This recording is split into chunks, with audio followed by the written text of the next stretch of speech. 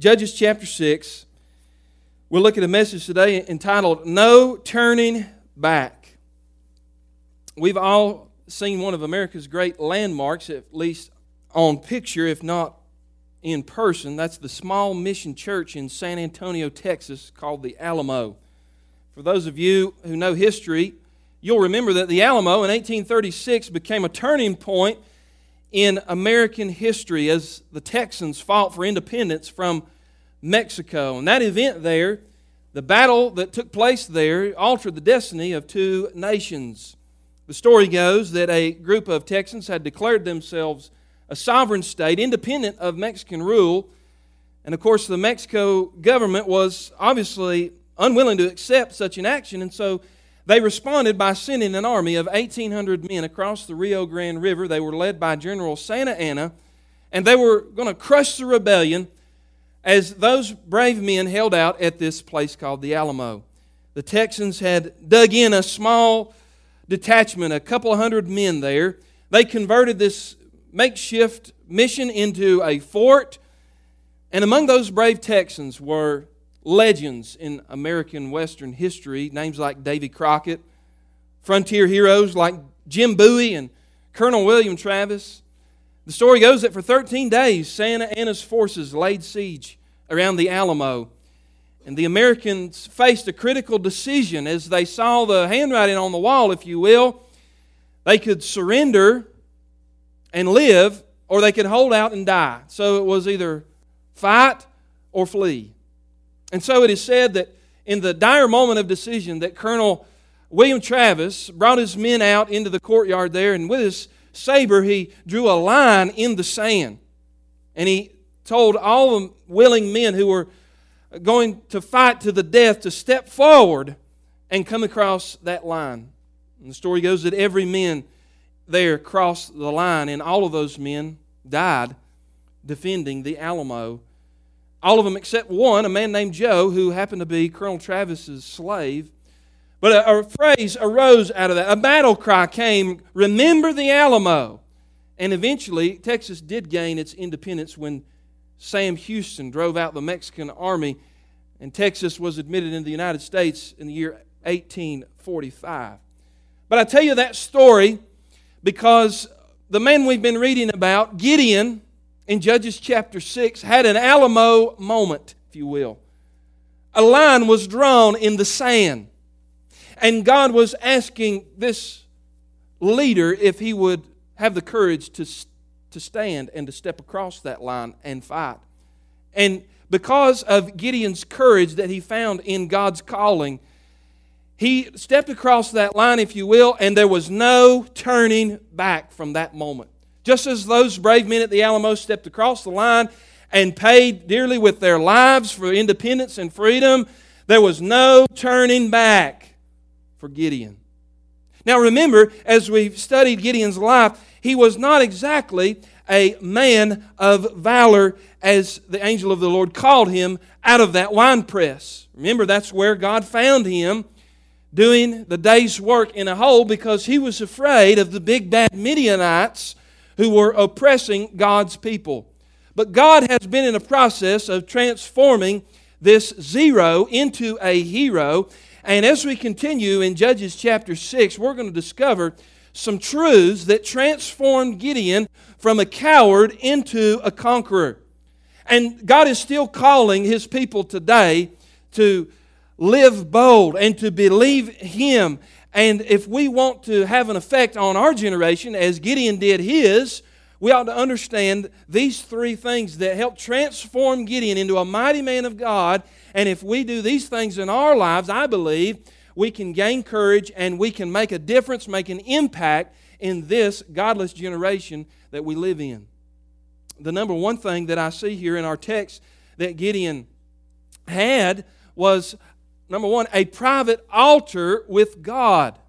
He had, number one, a private altar with God. Let's read again, verse 19, Judges 6. So Gideon went into his house and prepared a young goat and unleavened cakes from an ephah of flour.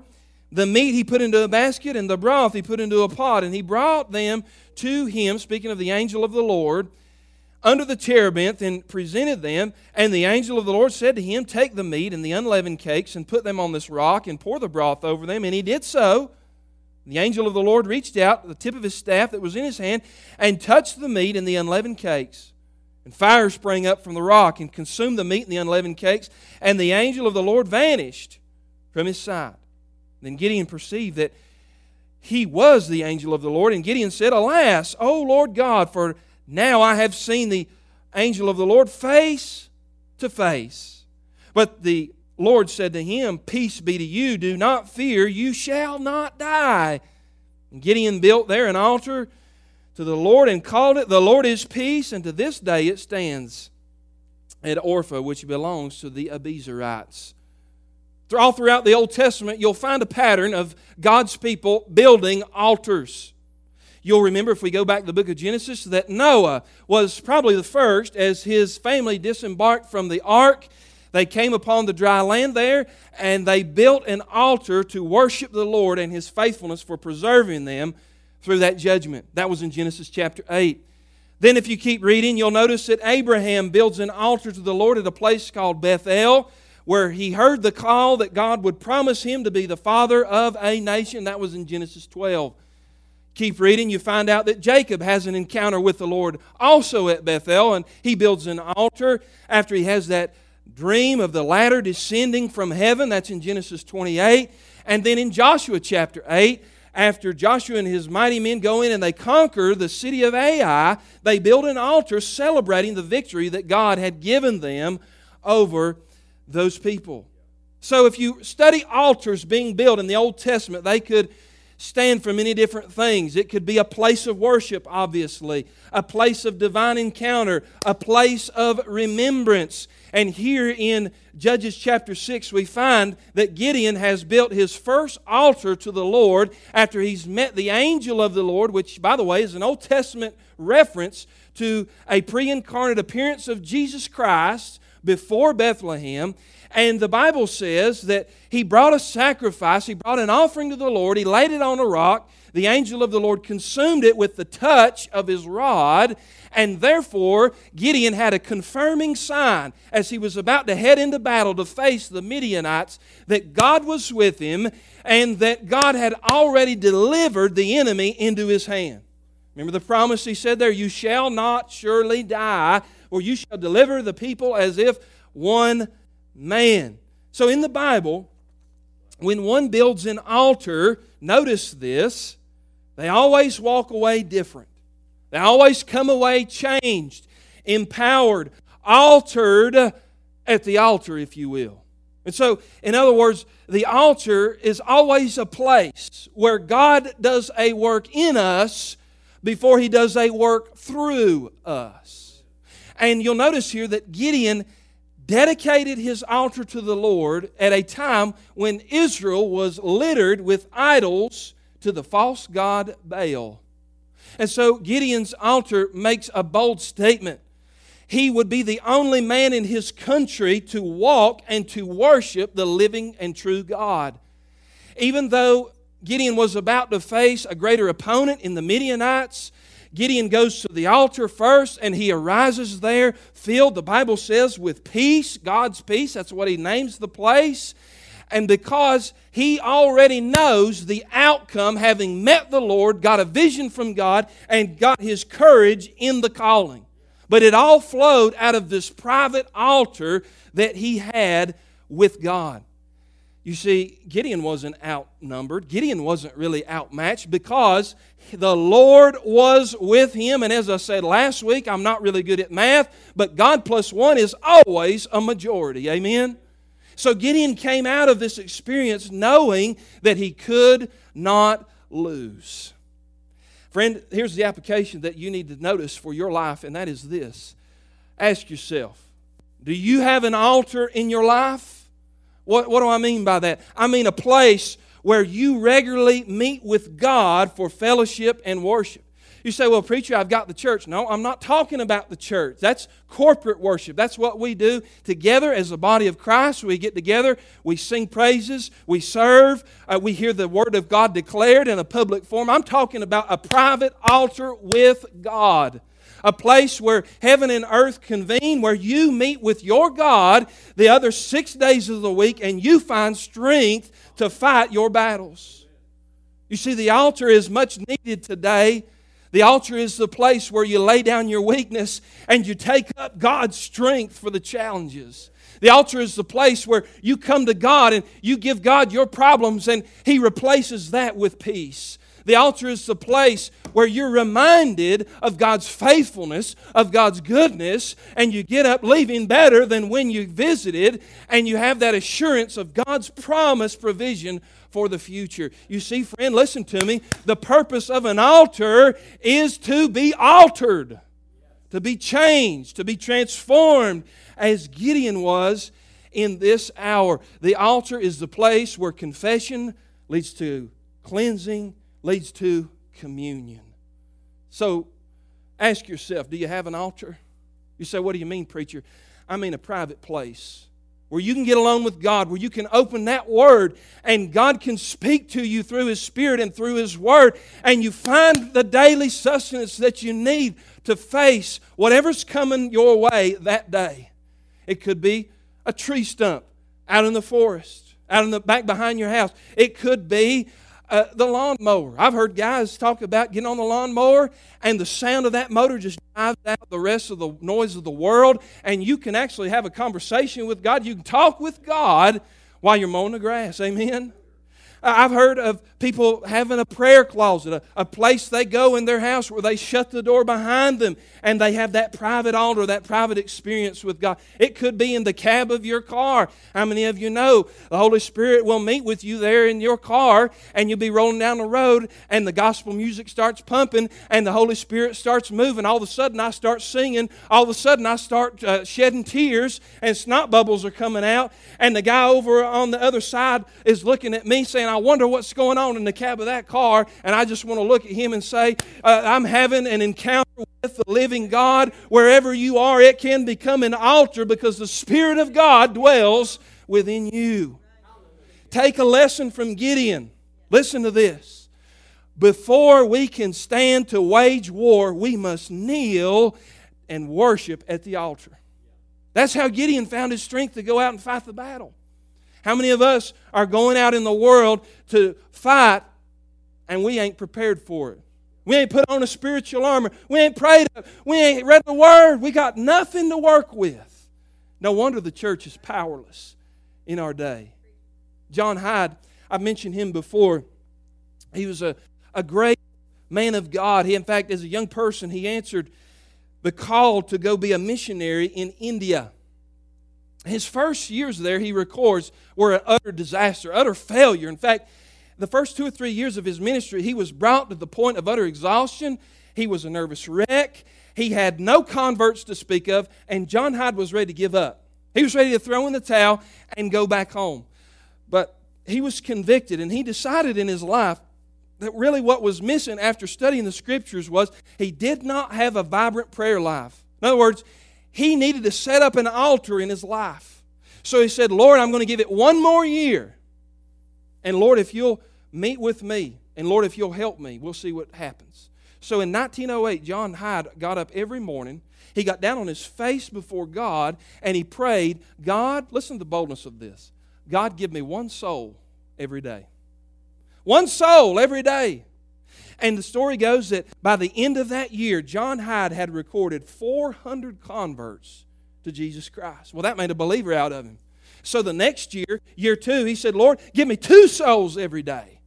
And you know what? The Lord answered that prayer, because at the end of the year, he had 800 converts. The next year, he said, Lord, add to it. And by the end of that year, he had corresponding results. In fact, by the end of his life, he only lived to be 46. He'd seen thousands of people respond to the gospel. He'd planted churches, and it was all built on a private altar of prayer.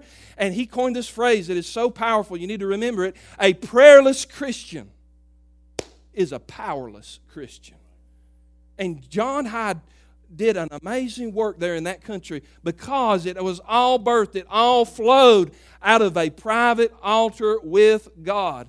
By the way, let me put a plug in. Wednesday nights after the Bible lesson, you stay after and you pray with me. I've got a handful of people that are praying. will you join me if you're coming to that Bible study? Come and join us in our classroom. We're praying for God to do something here. We're praying for God to shake the ground. We're praying for God to awaken this nation and do something in this church that only God can do. I believe it can be built with a private altar. Somebody once asked the great classical pianist Arthur Rubinstein about his piano practicing. They want to know, sir, how did you get so proficient? How did you become such a master at the piano? Here's what he said. He said, if I mispractice one day, I know it. If I mispractice 2 days, my friends know it. He said, if I mispractice 3 days, the world knows it. Now translate that into your private altar. Hey, you miss 1 day, you're going to notice it. You miss 2 days, your spouse is going to know it. Your friends are going to know it. But you keep missing day, the world's going to notice it.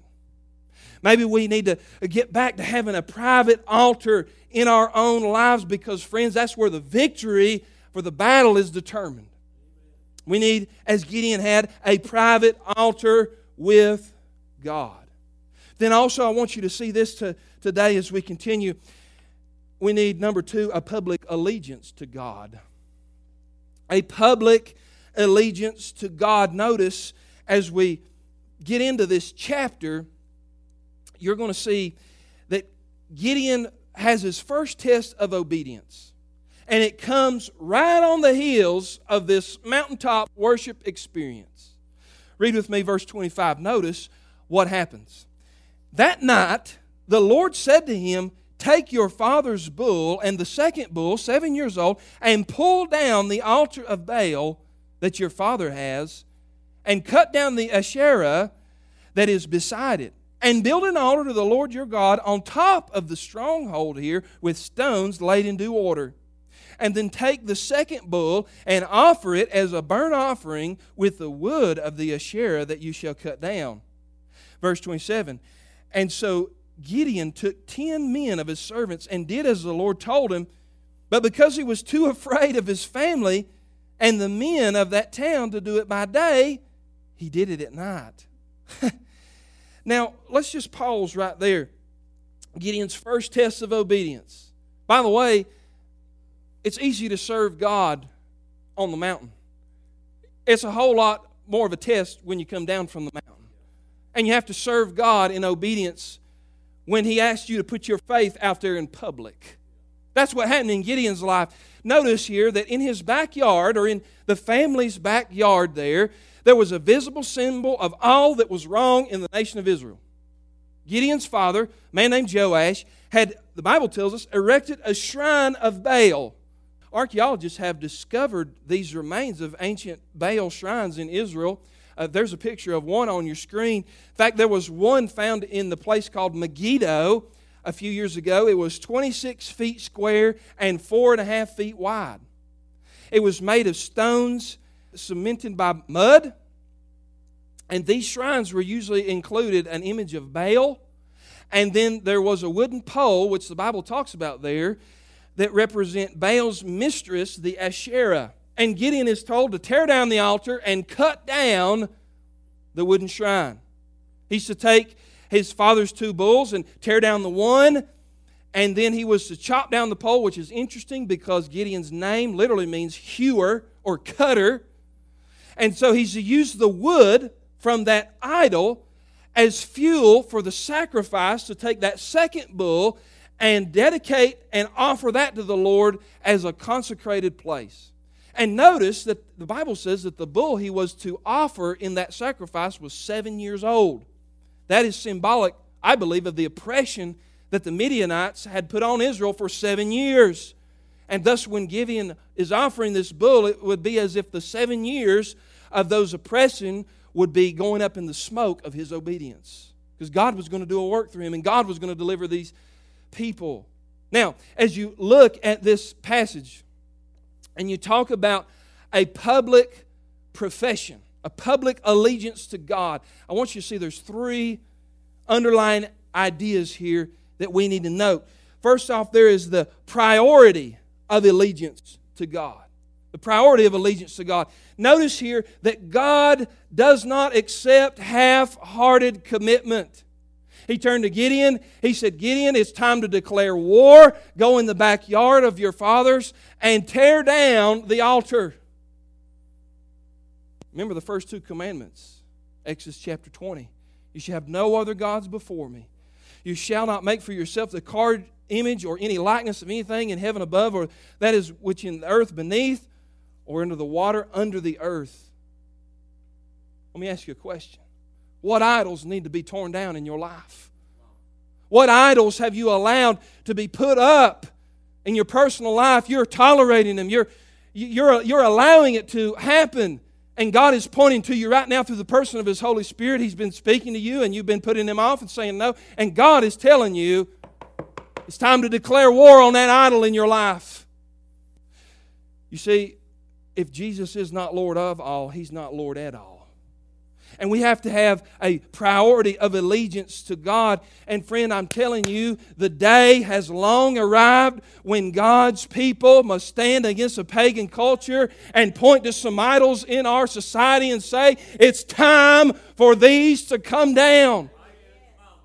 There's some parents who need to go to the school board and make some noise about the garbage that they're trying to brainwash into the heads of our precious children, wanting to teach them to hate this country and wanting to teach them reverse racism. I'm talking about critical race theory and the LBGT agenda and some of these other godless things that they're wanting to pour into the lives of our young people. Hey, the idols got to come down, and God's people have got to get some courage and stand up and say, not on my watch, not in my community, not in my backyard, by the power of God which lives in me, I'm going to stand and fight.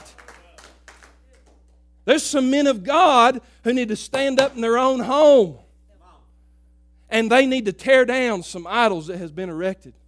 They need to look over the shoulder of what they're allowing into their kids through their screens, through their phones, through television. And there's some dads that need to declare war and say, we're getting that garbage out of here. We're not watching that anymore. We're not listening to that anymore. As for me and my house, we will serve the Lord. There's some pastors who need to grow a backbone, and pastors who need to stand up against some of the false doctrine that's infiltrated the church. This idolatry that says that we've got to be popular and we've got to fit in and we've got to have numbers and statistics and we've got to be liked by the world. All these idols that pastors bow to. It's time for the church to get some courage and say, hey, these idols have got to be torn down. It's not of the Spirit of God. It's not ordained by the Word of God. There's some churches that need to stand up. This may be controversial. Facebook may kick me off for this. There's some churches that need to stand up against a heavy-handed government who would like to restrict your freedom of worship. There's some churches in this country that need to stand up and say, you will not shut us down again. We're not going into hibernation. We're not retreating. We're not closing the doors. We have a mission. We have a call from God to preach the gospel and reach the lost. Our country's going to hell in a handbasket. I cannot sit by while I allow this evil to go on in my land. It's time for some churches to say the idols have got to come down.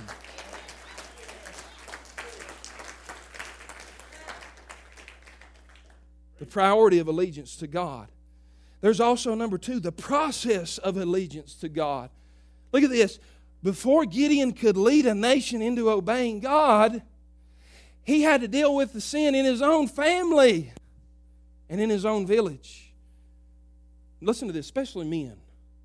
Men, do you know our first ministry begins in the home? I'm preaching to myself here. Yes, I bring my kids to church. They don't have a choice. But if I, as a man, do not live the same way at home as I do in the pulpit, I'm being a hypocrite. I've got to teach my kids the Word of God. I've got to pray for my kids. I've got to lead them spiritually. Because we know our schools aren't going to do it. We know Hollywood's not going to do it. And the church, especially men, have to understand this. Our first ministry begins in the home, and before God gives His servants great victories in public, He often prepares them with smaller challenges. When we are faithful to the small things, then He'll trust us with greater things. I like what Gary Enrig wrote in his book, Hearts of Iron, Feet of Clay. he gave this insight. He said, look at this. God was asking Gideon to fight his most difficult battle first. How so? He said, often the very hardest place to represent Christ is in our own family and with our friends and coworkers. Quite frankly, it's much easier, he said, to stand up for the Lord among complete strangers than in our home and neighborhoods, because those people know us the best and we have to live among them every day. Can I get a witness on that today? He said, if we don't practice our faith at home, how can we be expected to live it out obediently anywhere else? What a great insight. That's why God called Gideon to say, hey, you want to be a mighty man? Declare war in your own home. Fight the idols. Tear down the idols that's in your own backyard. There's also not only the process of allegiance and the priority of allegiance, but the power of allegiance to God. Don't miss what this verse says. Verse 27, I laughed when I read it a couple of days ago. The Bible says that Gideon took 10 men of his servants and did as the Lord told him. But because he was too afraid, I told you he was a coward, because he was too afraid of his family and the men of the town to do it by day, he did it by night. Reminds me of another fellow, Nicodemus in the New Testament, who came to Jesus by night because he was afraid of what other people might say and think. Notice this. Gideon was afraid of the repercussions of tearing down this Baal idol. And so he does it under the cover of night. Now notice this. God did not miraculously take away all of Gideon's fear and uncertainty and anxiety, but Gideon found the courage to obey God anyway. And that's real obedience, when you put your faith over your fear and you say, God, I'm putting this in your hands. I'm obeying you. My responsibility is obedience. Your responsibility, God, is outcome. And let God handle the results. And the Bible says that immediately when the sun rose the next day, there was chatter in the town. Notice verse 28. When the men of the town rose early in the morning, behold, the altar of Baal, imagine this, was broken, and the Asherah beside it was cut down, and the second bull was offered on the altar that had been built. And when they said to one another, who has done this thing? And after they had searched and inquired, they said, Gideon, the son of Joash, has done this thing. And then the men of the town said to Joash, bring your son, that he may die, for he has broken down the altar of Baal and cut down the Asherah beside it. But Joash said to all who stood against him, will you contend for Baal? Or will you save him? Whoever contends for him shall be put to death by morning. If he is a god, let him contend for himself, because his altar has been broken down. Therefore, on that day Gideon was called Jerubbaal, that is to say, let Baal contend against him, because he broke down his altar. Now notice here, Gideon ruffled some feathers. He rattled some cages. He upset the status quo. And the Bible says that when he destroyed this Baal shrine, that as the countrymen of Gideon in that town began to talk, they thought, this is a capital offense. We've got to tar, feather, hang, and string Gideon up. They were willing to put Gideon to death for what he had done. But notice this, Gideon's obedience led not only to his transformation, but a transformation in his idol-worshiping dad. Did you see that? In essence, Joash, who had this idol, contended with the people, and he said, listen, if Baal really is the God who we think he is, then he can defend himself. And if not, then he's a dead God, and he doesn't deserve our allegiance and our worship. And the light bulb began to go on in the whole village, and it sparked a transformation in that little family and in that town for God's glory. It proved that Baal was a dead god. Now let me offer you something here.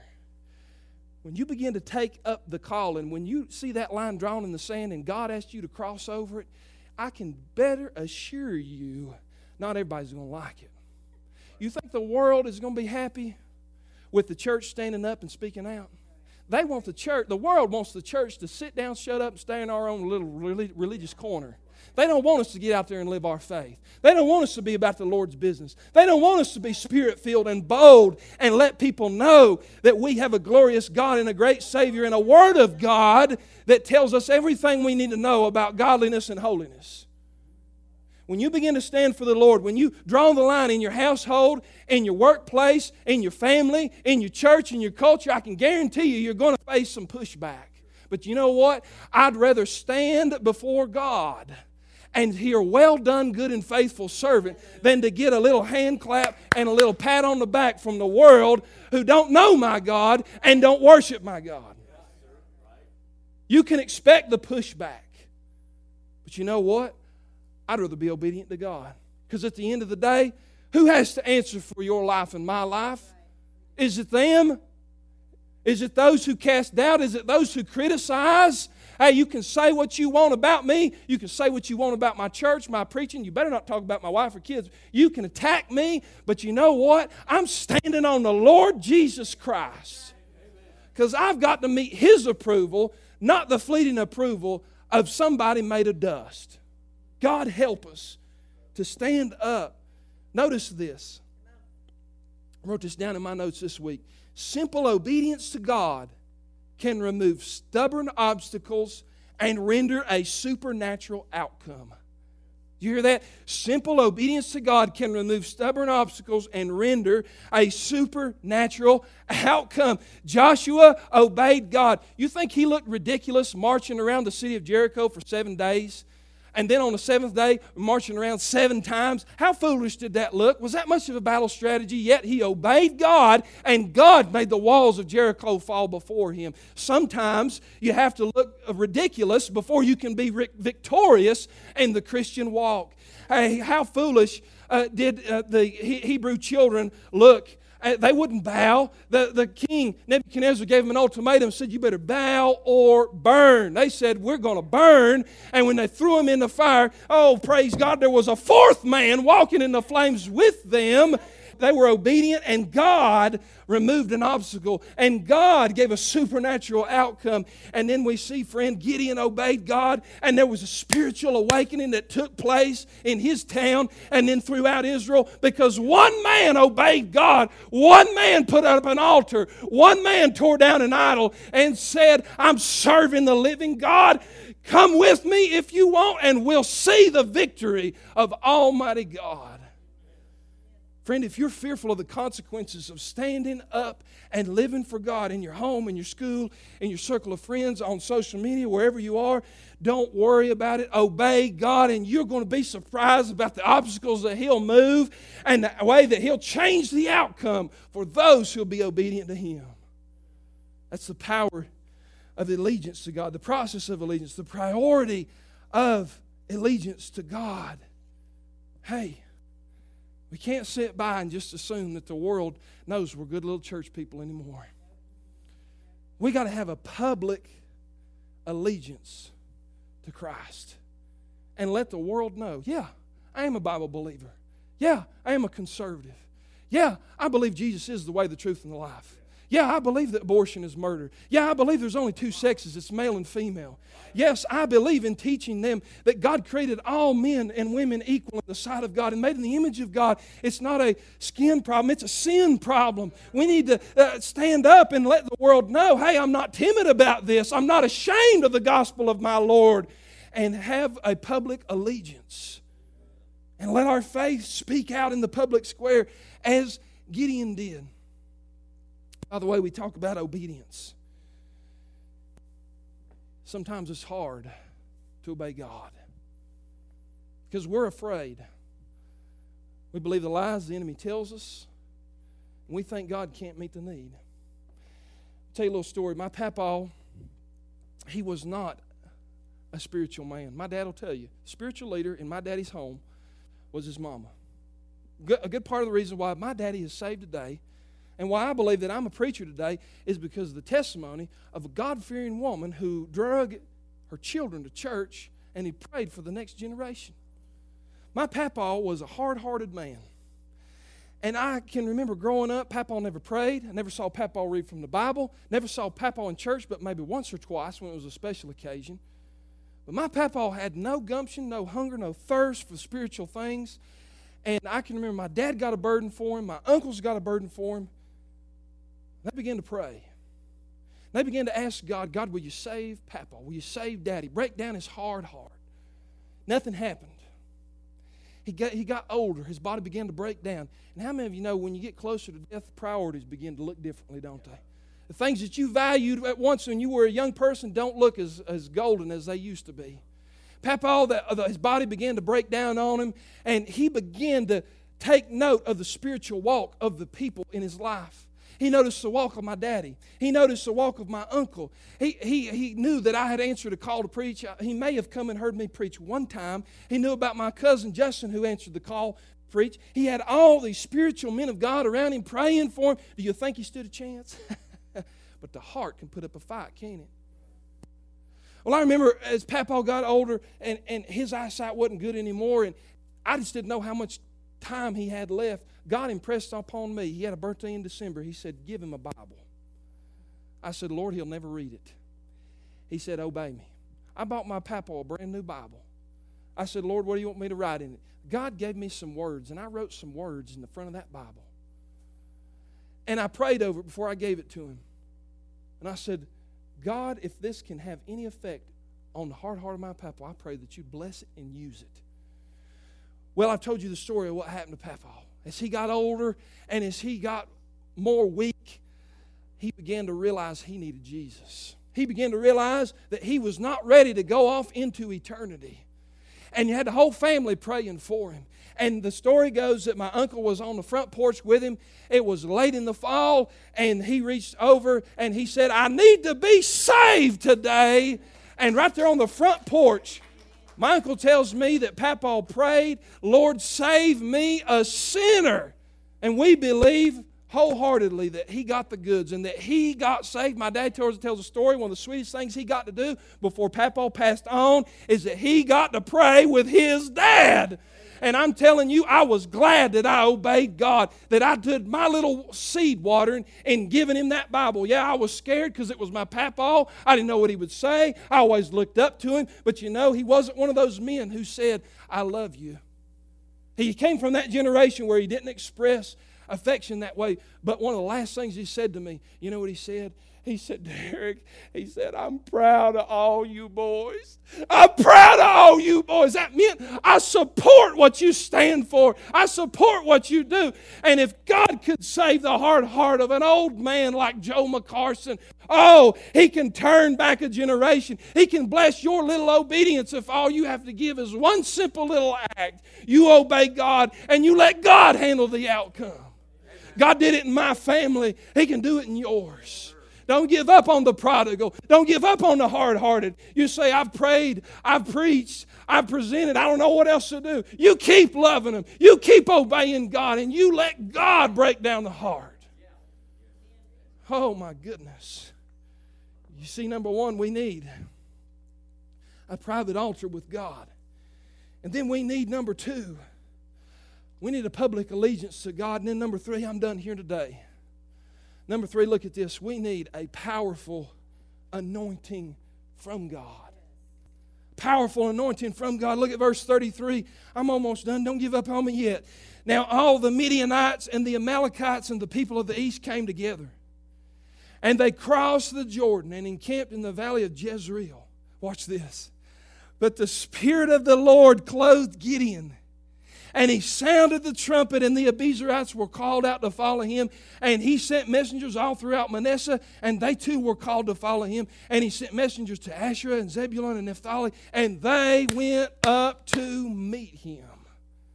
My, what a transformation God has made in this man. Notice, as Israel's enemies arrayed for battle, it was time for Gideon's big moment. And just when Gideon needed the Lord the most, the Bible says that the Holy Spirit came upon him and anointed him for the task. I love the way the Hebrew language renders this. The Holy Spirit wore Gideon like the way a soldier might wear a suit of armor. And Gideon's courageous leadership, notice what it did. It rallied all the tribes around him. And they stood to stand against these invaders. What a day and night picture we have of Gideon compared to a few days ago when he was wallowing in the hole. The anointing power of God fell on this man for a great task. Now today, listen friend, do you know that today in the New Testament era, we have greater access to the Spirit of God than Gideon did in his time? In the Old Testament days, the Holy Spirit, the Bible says, would rest on people for a limited time to do a specific task. But in this age, greater is He that is within me than he that is in the world. Every blood-bought believer in Christ is empowered by the Holy Spirit for service and to do a task in His church. And the Holy Spirit empowers us to resist the wiles and the temptations of Satan. The Holy Spirit gives every believer a spiritual gift to serve in the body of Christ. Thank God today that we have a Paraclete. Thank God we have a Holy Spirit. He'll come alongside us in our weakness, in our infirmity, in our uncertainty, and help us to serve God in a powerful way. It's not about me. It's about Him. I can't preach with power, but the Holy Spirit in me can be a voice crying in the wilderness. I can't convict of sin, but I can turn on the light and let the Holy Spirit do the heart work. I can't love like Jesus can love, but the Holy Spirit in me can soften the heart of this old boy. I can't always worship in spirit and truth, but sometimes the Holy Spirit rises up in me and I just have to shout. I just have to raise my hand. I don't know where you are today, but the Holy Spirit is there with you, child of God. You have everything that you need to fight, to serve, to be a conqueror in Jesus Christ's name. Oh my goodness. A leader today may be intelligent, they may be educated, they may have a good resume, they may be successful, they may be respected and popular in the eyes of the world, but nothing can compensate for the anointing of God on a life. An ounce of God's anointing is worth 10,000 tons of human talent. God appoints and God anoints. And the anointing of God is what helped Gideon turn him from the coward into the conqueror. And the anointing of God is what provides all the intangibles. It teaches what seminary can't teach. It can't be bought. It can't be learned at a seminar. Oh, God, give me your anointing. Give me your touch, your power, your strength. God, I need your courage. I need your wisdom. I need your favor, your blessing, your power, your wisdom. Where's the men of God and women of God who will rise up today and say, Holy Spirit, enable me to lead my family. God, help me to reach my lost friends. Lord, enable me to serve greater and deeper and longer in the church. Help me to turn up the worship in my life, God, because there's a battle out there to fight, and Lord, I need your help. Powerful anointing of God. The question today is not, how can I get more of the Holy Spirit? The question today is, how can I give more of myself to Him? That's what Gideon found out in the moment. The Holy Spirit came upon him and used him. And Gideon was changed from a coward to a conqueror by a private altar, a public allegiance, and a powerful anointing. And God is still changing lives the same way today. By the way, there was an amazing transformation that took place in another timid man years ago who felt God calling him to some radical obedience. Listen to this. The man named Telemachus was a 4th century Christian monk who lived in a remote village. He spent most of the day tending his garden and in prayer. One day, during his devotion, he heard the voice of God telling him to go to Rome, which in that day was the largest city on the face of the earth. So he obeyed the voice of the Lord and he went out walking on foot. Weary and weeks later, he arrived in the city at a time of a great festival. The little monk followed the crowd surging down the streets into the Colosseum. As he stepped into the Colosseum, his eyes got big as saucers. His jaw nearly dropped. This private and quiet man could not believe what he was seeing. Gladiators were fighting to the death in front of him. The blood of his own Christian brothers and sisters was being shed as they were being torn about by swords and lions. And then he realized, as he looked upon this scene of bloodletting and masochism and evil, that these people were giving their lives for the short and fleeting entertainment of a mob. And Telemachus was cut in his heart. Finally, this man could not take it any longer. He jumped over the wall of the Colosseum, ran onto the floor, and dropped to the middle of the arena. When the crowd saw this diminutive man rushing toward the gladiators, he held out his hand and said, "In the name of Jesus Christ, stop this madness." Everybody in the auditorium, in the Colosseum, laughed, thinking this was part of the act. But they realized that Telemachus was no joke. And then their laughter turned to anger. As he was pleading for the gladiators to stop, one of them took a spear and plunged it through his body, and he fell on the ground. As he was dying, he stood up one more time and he said, "In the name of Jesus Christ, I beg you, stop." And then a strange thing happened. A hush fell over the crowd. It was as if a wave went over the masses, and the collective conscience that had been dead among those people for so long was suddenly awakened. A man in the upper row was first to get out of his seat and walk out in silence. Others followed, and in dead silence, historians say that thousands of people started filing out of the Colosseum, ashamed of what they had been enjoying. And historians tell us that was the last battle of mortal combat but fought between gladiators in the Roman Colosseum. And it all began with one simple, diminutive little man who heard the Word of God and decided to obey and stood up when nobody else would. That God would give us a church full of Gideons today. Men and women who will stand up and say, "This is my church. This is my town. This is my nation. And I'm following the voice of God." Would you join me today in that call?